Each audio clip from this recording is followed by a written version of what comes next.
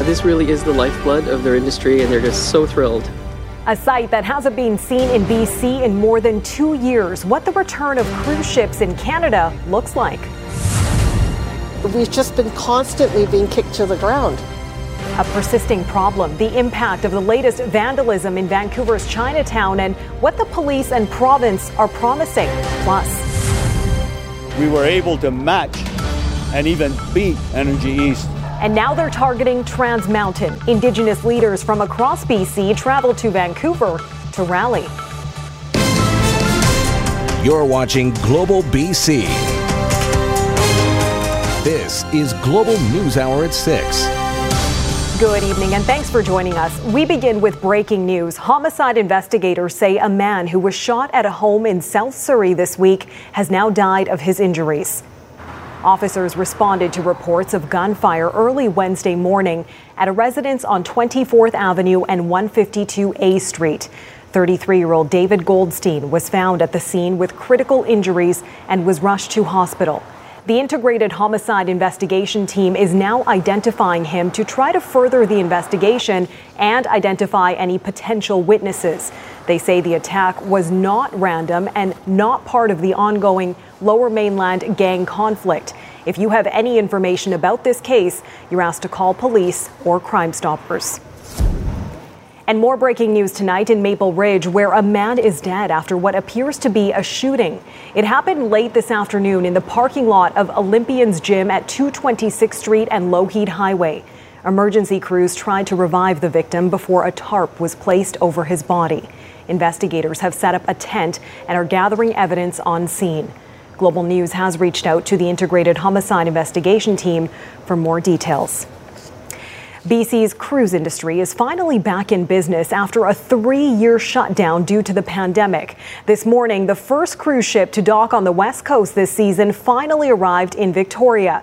But as Kamil Kermali reports, the season had already been delayed days earlier following a suspected COVID-19 outbreak on board another vessel. This has been a long time coming. It's a big deal. A wave of tourists flowing into Victoria. First cruise of my life, first time to Canada. Flooding into local shops and restaurants. This really is the lifeblood of their industry. 1,200 passengers arriving to the province's capital on the Holland America's Koningsdam. It's the first cruise ship to arrive in Canada since the COVID-19 pandemic began. 905 days since we last saw a cruise ship here. And yeah, we are counting. Like many, passengers Brenda and Dale weren't sure if their cruise ship vacation was even going to go ahead. So we booked this back in the fall, and of course, COVID hasn't stood still. It comes, it goes. It's a concern. It's less of a concern. So we had our ups and downs wondering. The Koningsdam was originally supposed to be the second ship to arrive here. The Caribbean Princess was initially scheduled to arrive this past Wednesday, but was halted in its journey. The cruise line claimed it was due to maintenance issues, but passengers say it was caused by a wave of COVID cases. As for the Koningsdam, the U.S. Centers for Disease Control detected positive cases last week, even though the ship is only about half full. But it was downgraded to 0 cases by the time it docked in Victoria. There's layers and layers of protection so that the communities we're visiting can feel confident that we've taken all the precautions. An upgraded medical center on board. Staff have to wear masks, hand sanitizers everywhere. Passengers need to be double vaccinated before boarding. They say it's been smooth sailing so far. I feel it was extremely safe. All the preparations that went on constantly on the ship for cleanliness, for safety. This line ends in Vancouver, the first of more than 350 cruise ships to visit Victoria from now until early November. Kamil Kermali, Global News. One day after we reported that the province is promising to work with the city of Vancouver to help combat the graffiti vandalism that's plaguing Chinatown, police are investigating another attack on the historic community. The Guardian Lions at Millennium Gate, the entrance to Chinatown, were defaced overnight, with vandals coloring their eyes in green and orange. Dr. Sun Yat-sen Classical Chinese Garden was also targeted. Someone broke in and wrote on the walls of the Heritage Cultural Institution. BC Attorney General David Eby says the state of Chinatown is unacceptable and he's willing to work with local government on potential solutions, while Public Safety Minister Mike Farnworth says they're looking at hate messaging legislation. The community is wondering if this is Asian hate or just blatant vandalism. Chinatown's been targeted for quite some time. It's especially gotten bad since the pandemic, I would say. And I think it's just our culture that we always keep our head down. We don't complain. We don't make a stink. And we've just been constantly being kicked to the ground. So, I'm really happy to see some support coming from other levels of government to kind of help what's going on down here. Sometimes people ask if the crime and the vandalizing that happens in Chinatown is racially motivated. It's racially motivated even when it doesn't seem racially motivated, because the city has turned a blind eye and ignored it, knowing specifically that this is Chinatown. This is Vancouver's Chinatown, that there are so many seniors in this neighborhood. There's so many people who have grown up here and they're watching their community go into erosion. And just east of Chinatown, citizens are taking back Vancouver's Hastings Sunrise neighborhood with grassroots cleanups that have ramped up during the pandemic. As Kristen Robinson reports, the volunteers funded by the city and local BIA take to the streets up to 3 times a week to get rid of litter and unwanted graffiti. Almost every weekend they assemble, crack open the paint, and get to work. It's a personal thing where, to me, it's really important that we all take care of our community. Sampson Say grew up in Hastings Sunrise. He's been volunteering with the local community policing center since 2012, leading the Saturday graffiti cleanups that have so far removed some 9,000 tags. It's actually a good feeling to be able to cover it all up, right, and then restore it. It's super important because we've gotten rocked with graffiti, especially over COVID. It's been, the community is, especially with the businesses, and it costs a lot in property damage. Applying the broken windows theory for crime and disorder, Carmen McLeod's team of volunteers is reclaiming the neighborhood. If we let the trash and tags build up, it just invites more. It's heartbreaking to see Chinese business owners having to deal with this. It's not up to them to solve this. Murals can also deter tagging, but in Chinatown, this left the city's tight-knit community of graffiti artists unimpressed. The Vancouver Mural Festival's Adrian Sinclair says, generally speaking, you don't go over other people's work. There's a very high degree of respect for especially cultural murals. In general, it works, but when it doesn't, it's troubling. And graffiti really is much more in the art form, and it's community, has community codes and guidelines, whereas vandalism is sort of just damaging other artwork. Most of the art here is untouched, he says, and the festival's first mural of the season will be a collaboration with the Chinatown BIA and a local business. People need to step in, leaders need to step in and to help support and listen to what Chinatown needs. We can all make a difference just by doing a little bit. Even if their hard work creates a fresh canvas, it's worth it, says Say. Even if they do spray it over it again, right, it's actively showing that there is someone who is looking to take care of all of this. It always gets painted over, it always gets sprayed over again, but we're always going to be here to keep painting over it again. Kristen Robinson, Global News. Langara College in Vancouver is warning staff and students about 2 incidents of sexual exposure on its campus. College administration sent out an email to students and employees saying campus community members were approached recently by someone who, quote, engaged in inappropriate behavior.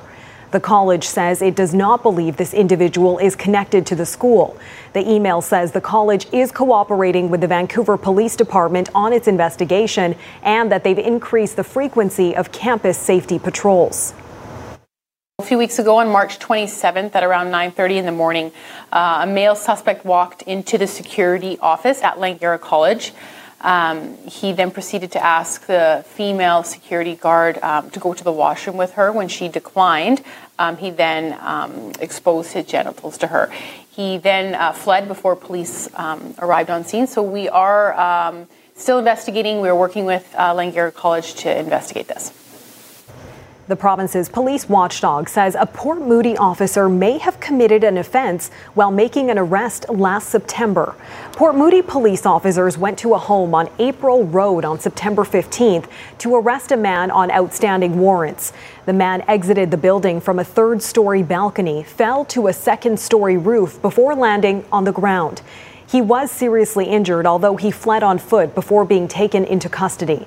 Now, the Independent Investigations Office believes there are reasonable grounds to believe an officer may have committed an offense in relation to the entry of the residence and the arrest. It's now up to the BC Prosecution Service to decide whether to lay charges or not. Burnaby RCMP say they've been cracking down on illegal ride-hailing operations in that city. Mounties teaming up with passenger transportation officers on Friday to catch 4 drivers allegedly using illegal apps. Police say one of the motorists even drove onto the sidewalk to try to evade officers. The 4 drivers were slapped with 18 tickets in total. Last December, the federal and provincial governments pledged $5 billion for flood recovery across BC. Months later, devastated communities like Merritt are still waiting for confirmation the funding is even coming. Our report tonight is from CFJC News. On November 14th, floodwaters breached the banks of the Coldwater River, forcing the community to evacuate. What followed in the weeks to come were promises from provincial and federal governments to help Merritt rebuild, even just 3 weeks ago when Minister Bill Blair visited town. Now, nearly 5 months since the floods and 4 months since the provincial and federal governments promised $5 billion in flood relief, the City of Merritt is still waiting for assurance those funds are coming. But I won't let myself believe that we have been forgotten, and I will continue to remind ministers that we are still here and we are still waiting. So this is the problem with this government. They promise hand on heart when there's a pressing need, and then they defer and defer and defer. While the list of projects awaiting recovery funding in Merritt is a mile long, one issue remains head and shoulders above the rest. Our biggest concern is housing. We are looking at this 3D printing project, hopefully to get fast housing up so that people at least have a place to call home. Rather than a hotel room or somebody's couch. We recognize that there are a lot of people that are still in really dire straits right now as we're working to put together these broader projects. And I never want to lose sight of that human element. None of us do. It's what motivates us to keep our foot on the gas. If the city were to receive funding tomorrow, Smith says projects would be underway in short order. But as the waiting game continues, the city is working to ensure the river is reinforced and safe from future storms. When you look at how much that bank was being undercut, and then again you're bringing it back to make sure that we're going to be in a good position not only for coming into freshet for this year, but for whatever the ultimate design or redesign of the Middlesbrough Bridge is going to end up like. The work on the river is promising, but without Merritt residents back home, Mayor Brown's work continues with a trip Monday to appear before the Joint Committee on Flood Response. Their stories are heartbreaking. I can't do anything for them. I can hear their stories, and my heart breaks along with them. But it's tragic. They're our refugees. In Merritt, Michael Reeve, CFJC News. To some good news now for search and rescue crews in the Central Cariboo. Their stolen truck has been recovered. It was stolen last Saturday from the team's headquarters in Williams Lake and recovered yesterday. The truck is a crucial piece of life-saving equipment in the Cariboo. It was stocked with equipment to extricate people from vehicles in the case of a crash. Police are now going through it and looking for clues. This truck has taken years and years of unpaid professional volunteer hours to get the truck to what it is, years of writing grants and budgeting and managing the finances of our organization so that we could not only purchase that truck, but also purchase the items that are on it. That truck in itself responded to 163 call-outs last year. Still ahead, they say they're together against Trans Mountain, a rally in Vancouver reaching for a new direction on Indigenous rights and reconciliation. Kuti Quisto. And how these so-called language warriors are protecting a key part of their culture. First few months of 2020, protests over the Trans Mountain Pipeline were a near daily occurrence in parts of BC. But then the pandemic hit, shutting down nearly every activity in the world. But now, with the slow reopening up of society, activists are relaunching their campaign, holding a major rally in downtown Vancouver today, drawing Indigenous leaders opposed to the project from across the country. Paul Johnson has more. Saturday's rally at the Vancouver Art Gallery confirmed that if you thought the movement to stop the Trans Mountain Pipeline expansion project had faded away, you'd be mistaken. I'm here simply because I want to acknowledge that everything that I've learned about the crisis we face has come to me from the Indigenous people.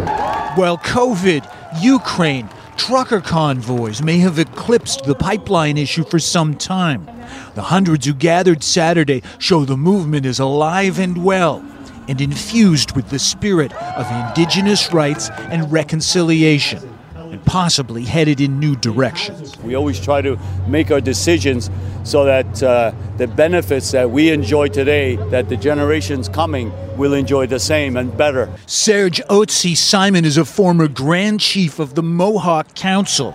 He played a role stopping the Energy East pipeline from crossing Mohawk territory and thinks a rebooted protest movement here could have the same results. By combining our powers, we were able to match and even beat Energy East. And now we're aiming at Trans Mountain. But it's still a daunting challenge. Throughout the pandemic, work continued on the project. And in addition to all of the new steel in the ground, the pipeline is still owned by the federal government, putting taxpayers and Prime Minister Trudeau in the position of having serious skin in the game. We want to make investors aware of how this will be a stranded asset. Tsleil-Waututh First Nation member Reuben George says as the project's budget balloons and the consequences of fossil fuel burning come into ever sharper focus, his strategy will be to attack the business case for the pipeline. We're going to educate people. That's what we're going to do. We're planning a tour to the Alberta tar sands, stopping at key cities along the way, and continue to educate people. Trans Mountain didn't respond to our request for comment in time for this report. In Vancouver, Paul Johnson, Global News. Central Okanagan MLAs, notably from the BC Liberals, are calling for another provincial riding to be added to Kelowna before the next election, saying as the city continues to grow at a rapid rate, another MLA will be needed. Darian Matassa-Fung reports. Local MLAs in the Central Okanagan say another provincial riding needs to be added to the Kelowna area. The population over the last few years has boomed and is projected to continue to boom at roughly 3% a year. So with that population growth, we anticipate that the Boundary Commission will look favorably on the ask, and the question will be, where does it go? The three local MLAs, Norm Letnick, Ben Stewart, and Renee Merrifield, have all posted on their social media pages in favor of the new proposed boundaries that will add a fourth riding to the area. Currently, the ridings include Kelowna Mission, Kelowna West, and Kelowna Lake Country. The proposal would see downtown Kelowna become its own riding, with the other three slightly altered. Kelowna West, which currently includes part of downtown Kelowna, would encompass West Kelowna to Fintry. Kelowna North would stretch far down Highway 33 and would include Lake Country. Kelowna Central, the proposed new riding, would include downtown Kelowna and the Glenmore area, and Kelowna South would include almost everything south of Harvey Avenue and Highway 33, including Big White. It'll always be the decision at the end of the day of government. The Boundary Commission will make its report as a recommendation to government, and then the government will have to make that final decision. The report is expected to be published in the fall of 2022.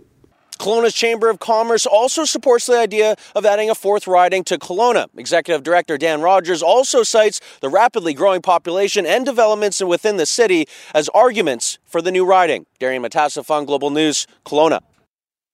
There are fewer than 40 elders who can still speak the traditional Syilx language, but the community is hoping to change that. In a step towards language revitalization, it has started a year-long intensive course for its members.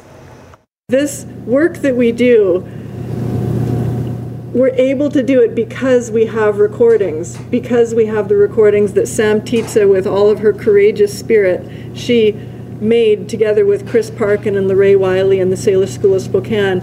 And we're continuing in that vein while we still have our precious few remaining elders with us.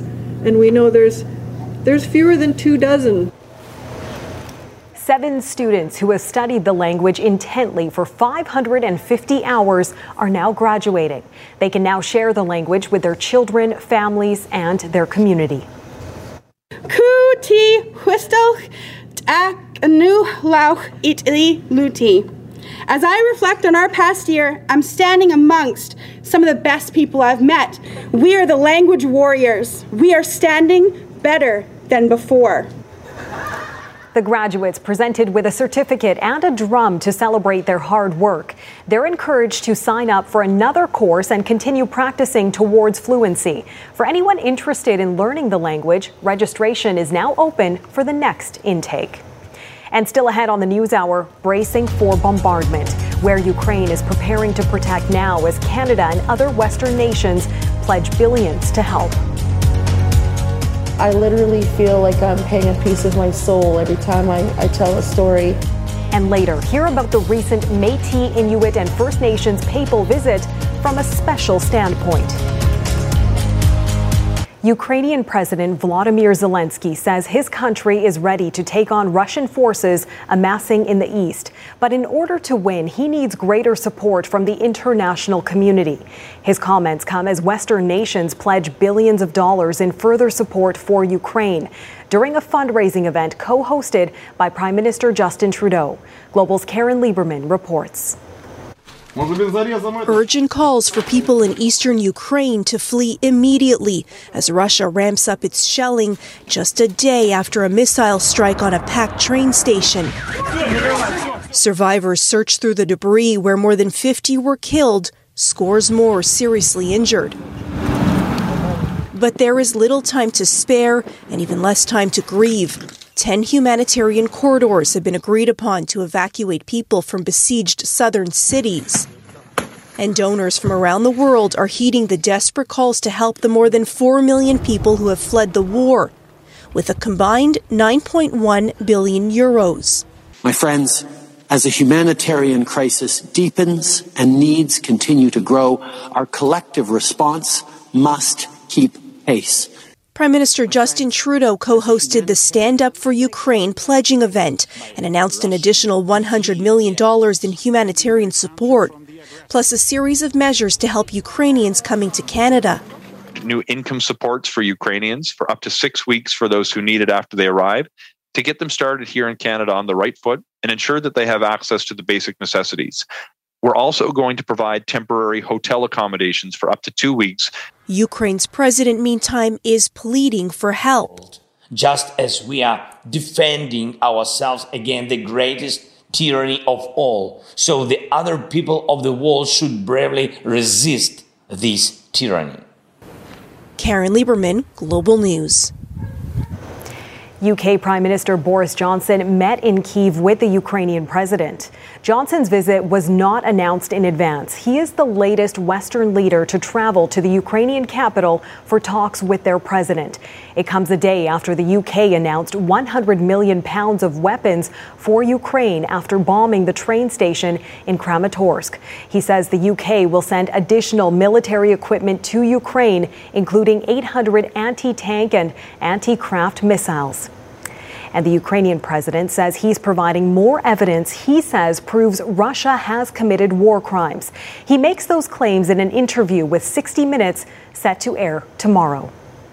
What evidence is there of war crimes across Ukraine? The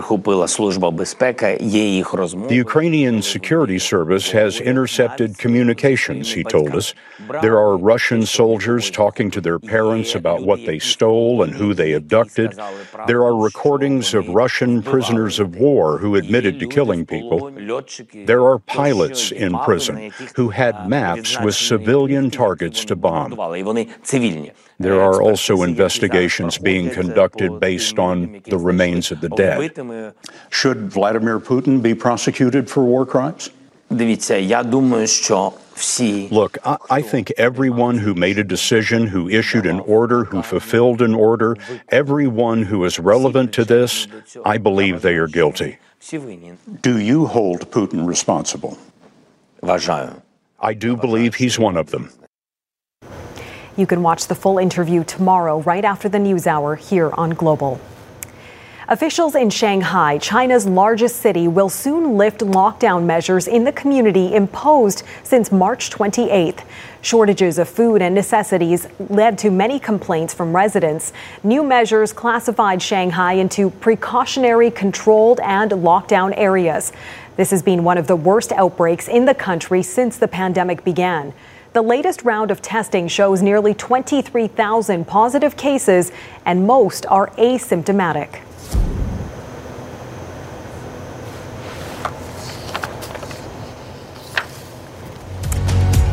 We are going to take a short break, and coming up, it is taking a toll. But these hockey bruises, blisters, and broken bones are for a good cause. We'll explain next. You're watching Global News Hour at 6. A rite of spring this weekend at Vancouver's Van Dusen Botanical Garden. It's like Vancouver's coming out party. Everybody is here.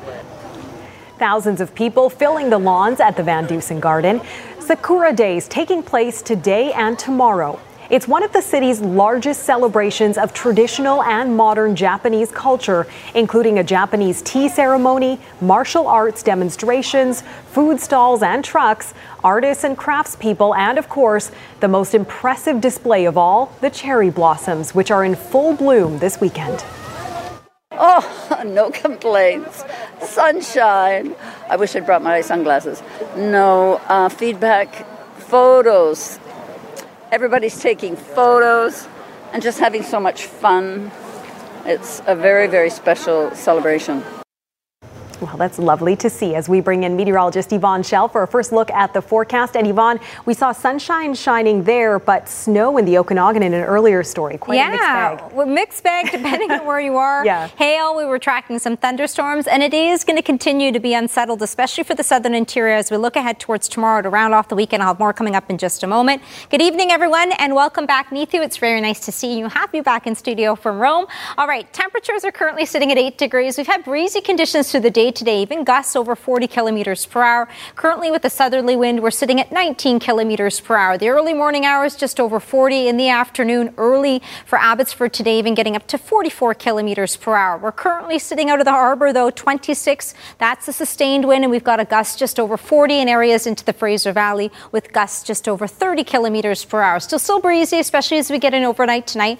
Winds along the south coast will be at 30, and we'll continue to see it through the day. A drop in temperatures. These are some of the daytime highs with Williams Lake just up to -3, Trail at 4, and areas near Victoria today just getting up to 2 degrees. Now for Metro Vancouver overnight tonight, it is going to be on the cool side, so bundle up for the early morning hours for Sunday. Temperatures will be sitting at 2 degrees. It looks like we'll have a fair bit of sunshine, but I've left in just a 30% chance of an isolated shower through the day for tomorrow. Highs just getting up to 9 degrees. Average for this time of the year sits at 13. A look ahead for the morning hours. Now it'll be cold enough, especially along the south coast. Areas inland across the island could even see a few wet flurries in the mix. It'll dissipate, but we've got that instability, especially for the southern interior and southeastern corners of the province. The afternoon will be looking at the risk of thunderstorms as we get in through the afternoon and early evening with the bright spot for our Monday. Now the northern half of the province for tomorrow breaks on the way, especially towards the afternoon. Even Terrace could see a few flurries for the morning hours.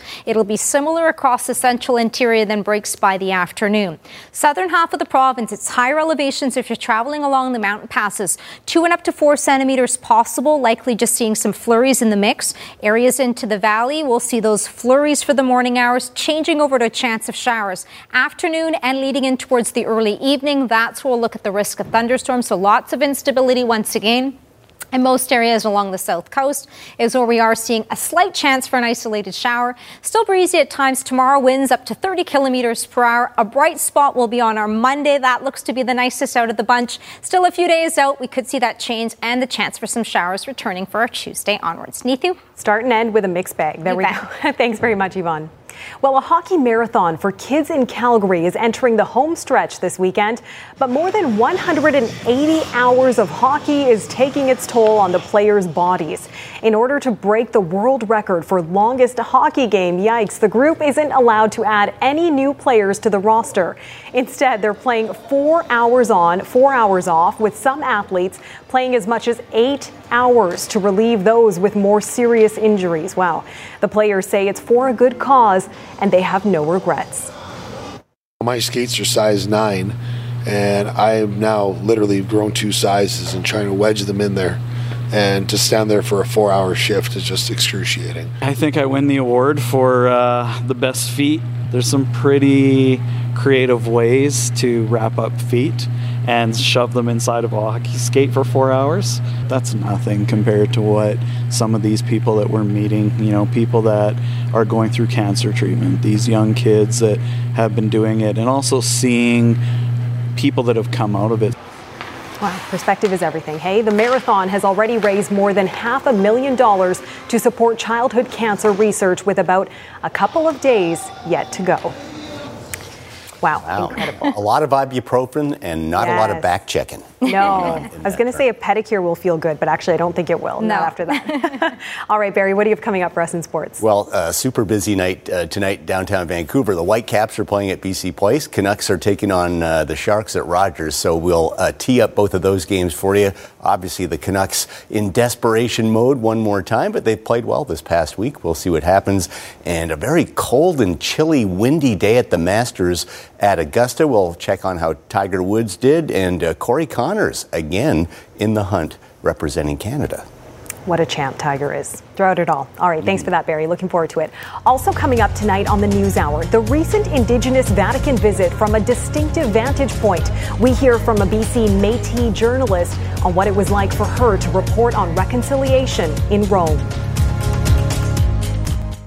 BC-based Aboriginal People's Television Network, or APTN, journalist Tina House recently returned from Rome, where she covered historic meetings with Pope Francis in Vatican City for the largest Indigenous broadcaster in the world. I was also there for Global News, and between our reports, she took time to tell us about how she walks a fine line as an intergenerational survivor herself, trying to focus on the job and kicking down the door for other Indigenous journalists. Do you feel you're speaking on behalf of the 215 little voices that can no longer speak for themselves?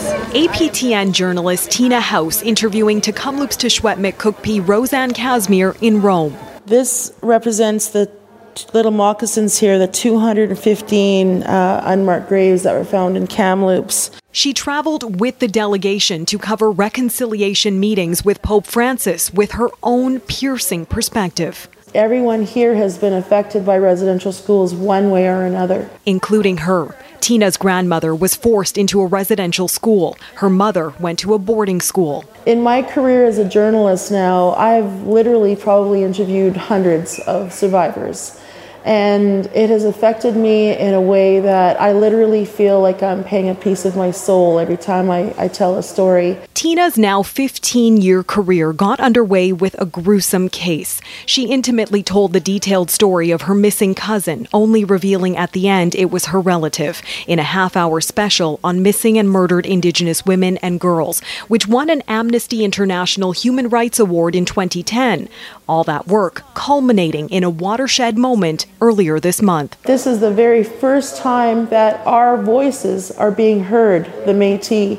We have been so disenfranchised our whole lives because of our mixed race. A proud moment for her people, more than 2 decades after her late father, hailed a national Métis hero, won this Aboriginal Achievement Award in 2001.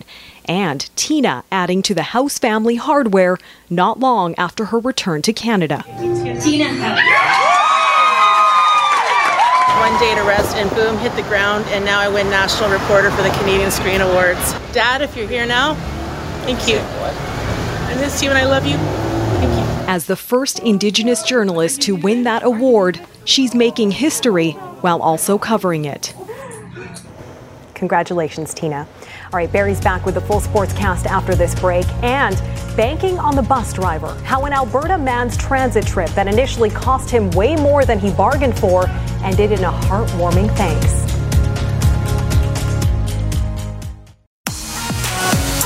Support those living with ALS through Project Hope. Help the ALS Society of BC reach their goal of raising $20 million to establish a world-class ALS center at UBC. This project aims to bring hope for ALS patients and fulfill the dream of finding a cure. Don't miss the incredible opportunity to see Elton John on his final tour. On October 21st and 22nd, catch the iconic performer playing a spectacular stadium show at BC Place for his Farewell Yellow Brick Road tour. For RBC, I'm Michael Newman. If you want to know, it's on the hub. If you want to show, it's on the hub. If you want to go, it's on the Global BC Community Hub. Navigate your now.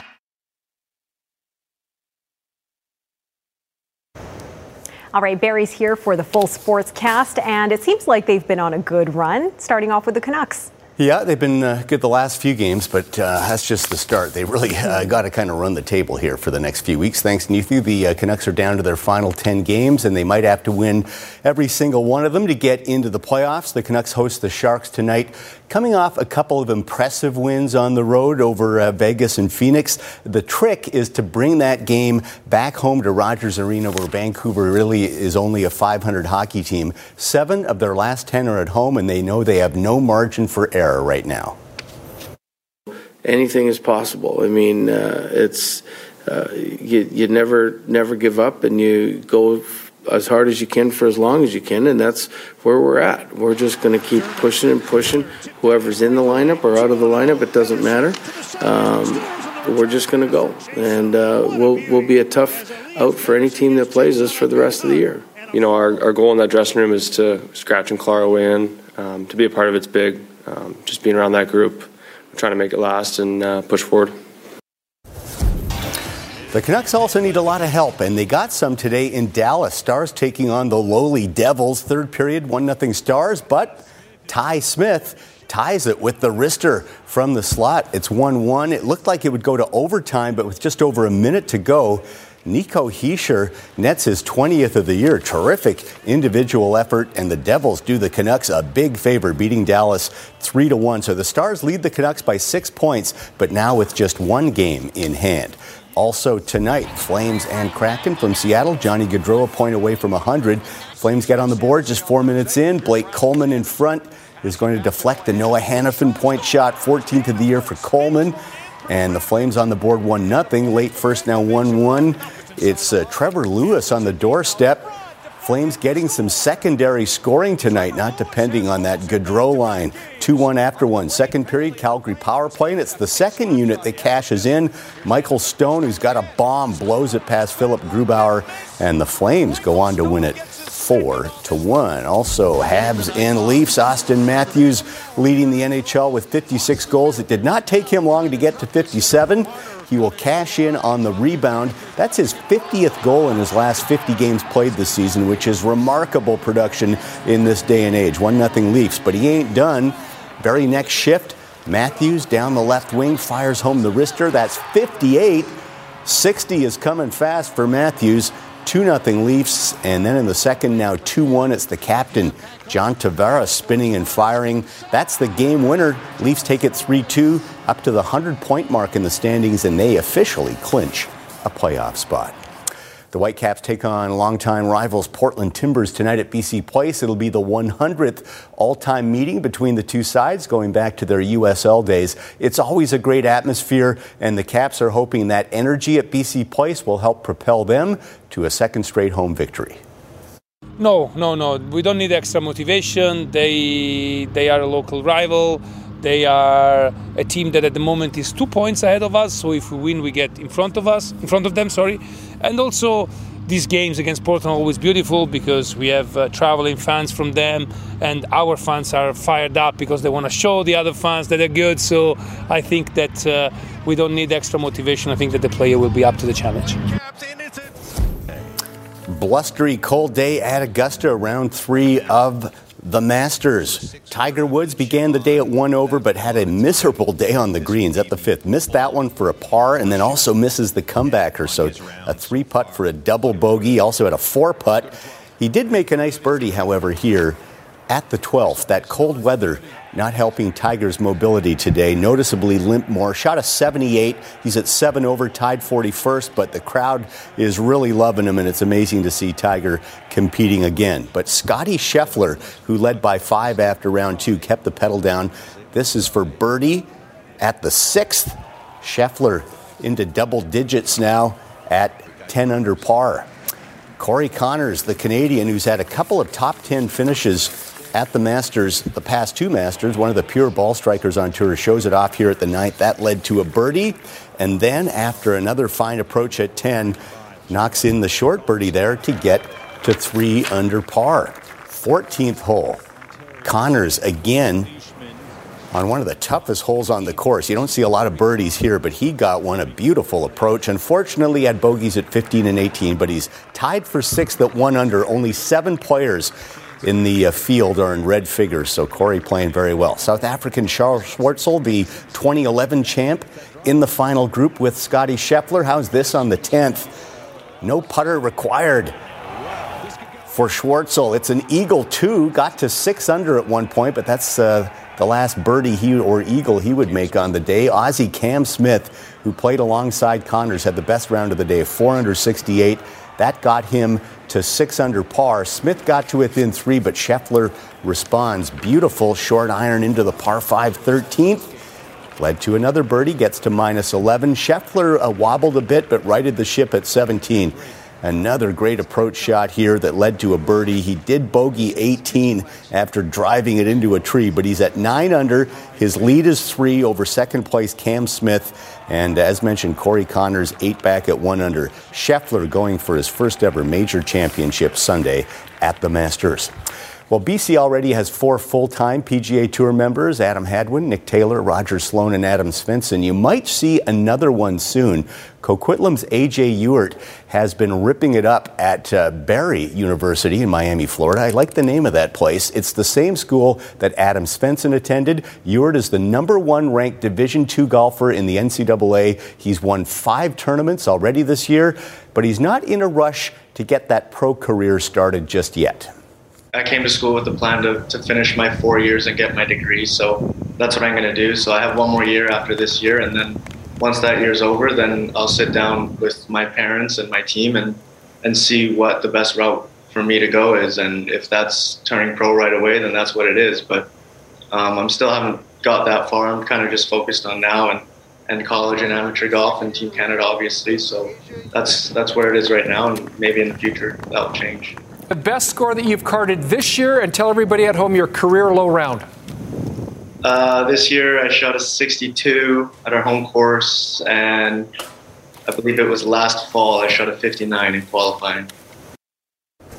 59 anytime is pretty darn good. Blue Jays and Texas Rangers. Toronto overcame a 7-0 deficit last night to win their season opener 10-8. Today, Kevin Gausman, one of their new hotshot starters, made his debut, strikes out former J. Marcus Semien. Gausman struck out 5, gave up 3 runs over 5 innings. Jays needed another comeback, not nearly as big a one. Bo Bichette crushes his first homer of the year to tie it up 3-3.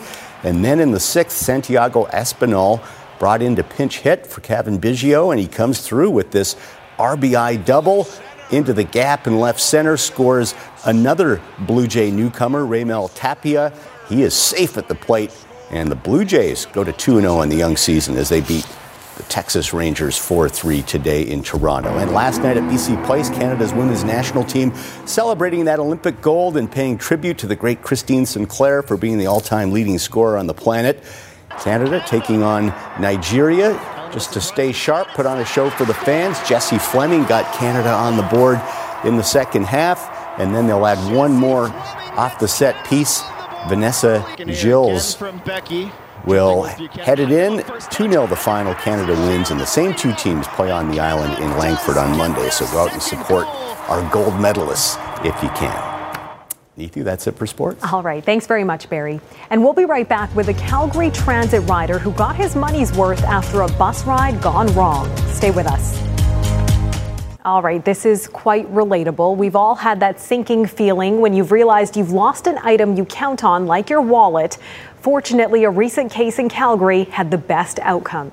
A passenger was on his way to the bank on Wednesday when at one point he had to pull out his wallet when he boarded the transit bus. But when he got to the bank, he realized he no longer had his wallet. He retraced his steps, but no luck. He reported it to Calgary Transit, but didn't expect to get his money back. Then he got the call. He came along and said, guess what I found? I said, my wallet. Yeah, and he said they did. And all your money and everything's in it. I thought, oh, thank the Lord. The driver says another passenger pointed it out to him on the seat, and he made sure it was turned in to Lost and Found. You know, a few times a year we do those wallet return stories. There's still hope for us humans. Yes. Yeah, it's nice to know there's good people. Exactly. And good weather too? Yeah, we are going to see some bright spots tomorrow, maybe a few isolated showers, but both Sunday, Monday, the nicest days out of the bunch. Don't look ahead towards Tuesday yet. It could still change. Yeah, exactly. Work week ahead. Thanks so much for sharing some of your Saturday with us. Krista Dow will be here at 11. Bye, everyone.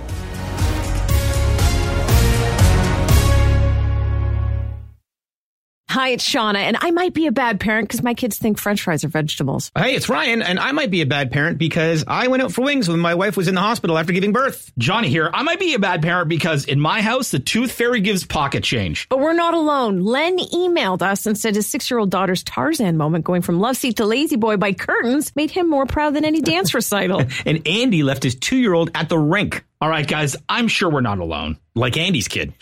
For stories and confessions like this, make sure you check out our podcast. It's called Bad Parents, and it's available wherever you get your podcasts. I left a glove at the rink.